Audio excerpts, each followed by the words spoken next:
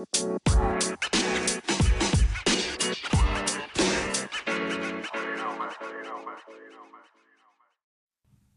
now we're going to consider the abdominal system. So again, like with the other systems, we're going to get some consent. We're going to take a focused history. And the things we need to consider in our history on this occasion is obviously pain, nausea, vomiting, diarrhea, any change in bowel habits, any change in urinary habits, weight loss, weight gain, sexual history, and all the other things like hazards, social history, lifestyle, review of systems, etc. So we've taken our history, we're now going to move to our general assessment, and again, using the same systematic approach, we're going to look at the hands, we're going to consider asterexis for this system, we're going to look at the nail beds, we're going to look at the eyes, we're going to consider the mouth and dentition. Okay, then we're going to do the inspection part of this assessment, and we're going to be considering particularly spider nevi. So we need to get the top off, have a good look round the front, the back and the sides, around the arms as well. For any spider nevi, more than 6 you would refer on. Then we're going to consider our supraclavicular lymph nodes and our infraclavicular lymph nodes. So again, considering Virchow's node, which is on obviously the left-hand side supraclavicular node, because again that could suggest some abdominal pathology if that was raised. Now we need to lay the patient flat for the rest of this assessment. They have to be completely supine. They can't be sat up. Obviously, if they have a medical condition that prevent them from laying completely supine, then you're going to have to adjust your technique, but ordinarily completely supine from this moment onwards. And bearing in mind, they are laying flat on their back, their peripheral vision, their field of vision is restricted. They can generally only see what's immediately above them. So good communication from this moment onwards, telling them what you're doing and preparing them for palpation and things like that, so it doesn't take them by surprise, especially if they've already told you that they've got pain in their abdomen. Have a good look around the abdomen for any scarring, stretch marks, distension, umbilical distension, any raised vasculature or anything like that. We're also going to look for abnormal pulsations, so thinking about your descending aortic aneurysm and the peristaltic wave. Okay, you shouldn't be able to see peristalsis, even though it's happening all the time. You shouldn't be able to see it. If you can see peristalsis, then you may have a significant abdominal problem. Okay, so now we go out of order for this particular system. Ordinarily, we'd be looking at percussion and palpation, auscultation from this moment forward, because we've done our inspection, but we're going to auscultate first for this system.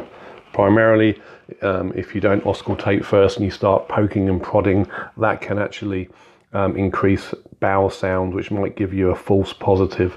So you start with auscultation, and you're going to auscultate for bowel sounds in the right lower quadrant for up to about a minute or so.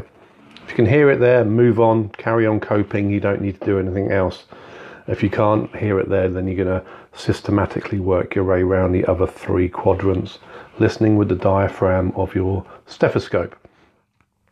Whilst you have your stethoscope, you're then going to move to the vasculature, and you're going to then switch it over to the bell. Use the bell from now on, and you're going to be listening for the descending aorta, the left and right renal arteries, the left and right iliac arteries, and then femoral arteries. You may not be able to hear the femorals because they may be too low down under underwear.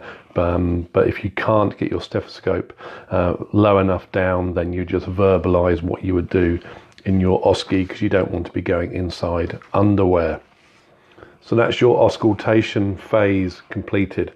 You're listening for vascular for bruits, as you would have done previously when you listened to the carotid arteries in the cardiovascular system. So that's the end of the auscultation phase. We now sort of go back to percussion, and we're going to percuss the abdomen, and we're listening for a nice hollow sound. Obviously it might get quite flat and dense when you go over organs, but generally you're sort of listening for normal resonance, a bit of tympany if you go over airfield bowel, and of course it may get quite flat if you're hitting things like the liver and things like that. But again, systematic, starting in the right lower quadrant, working your way around all 4 quadrants, systematically covering the whole abdomen with your percussion. Sticking to percussion, we're now going to measure the liver. So again, we would have discussed the technique during the session, but essentially if you're dealing with a male, it's a lot easier. You can start quite high up in the chest where you know that there's lung, so you get a nice hollow resonant lung sound, and then you work your way down sort of mid-clavicular line, anterior aspect of the right side of the chest, until that sound starts to become flatter and denser, and that's your upper margin of your liver. Then you carry on down the liver, still nice and dense, nice and dense, nice and dense, until you get a nice resonant hollow sound as you get into the sort of bowel area below the inferior border of the liver. Mark the superior and inferior borders, get your ruler out, measure it. Should be ideally between 6 and 12 for a normal liver span.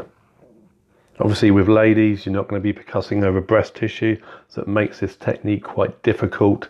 But you need to get as high as you can to start with before you start percussing downwards towards the liver. Still on percussion, you're going to now percuss for splenomegaly, an enlarged spleen.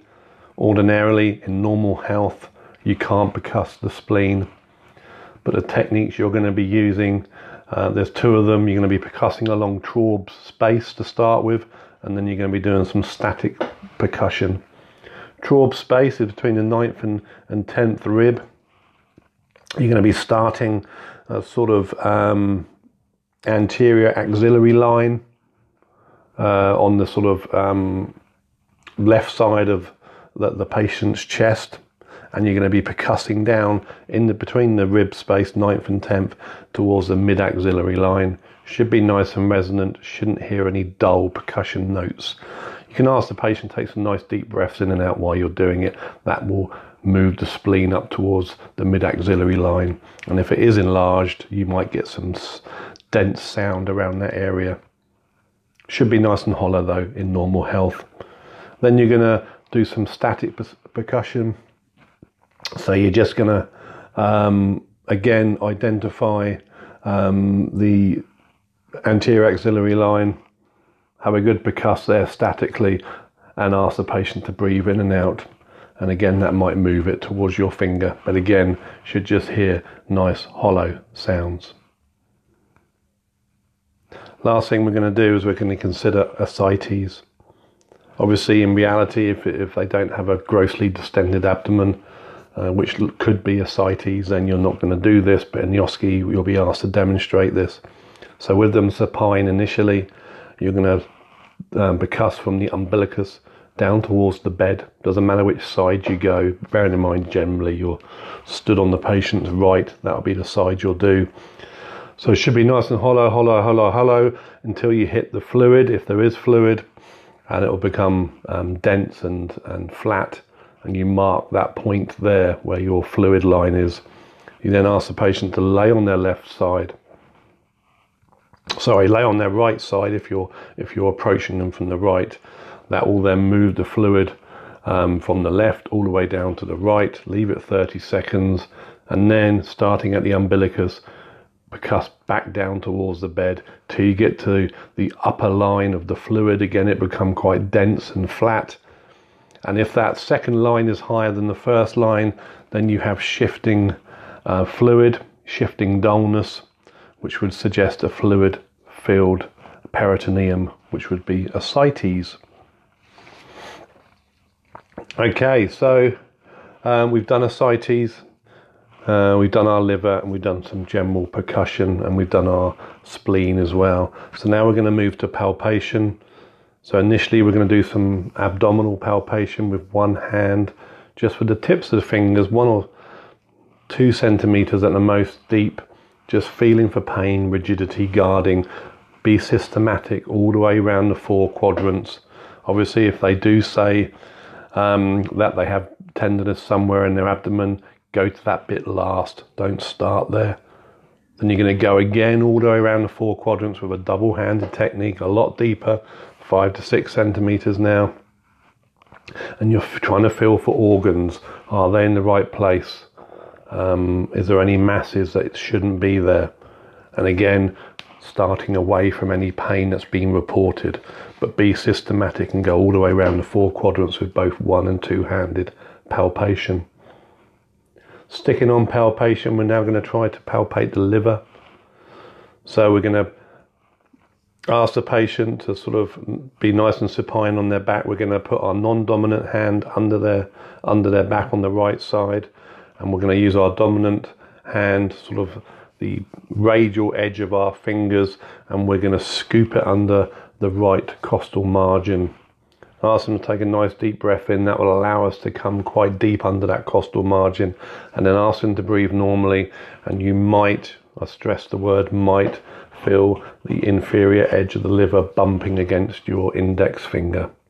If you do feel it, it should be smooth and rounded. It shouldn't feel knobbly and firm. Then we move to spleen.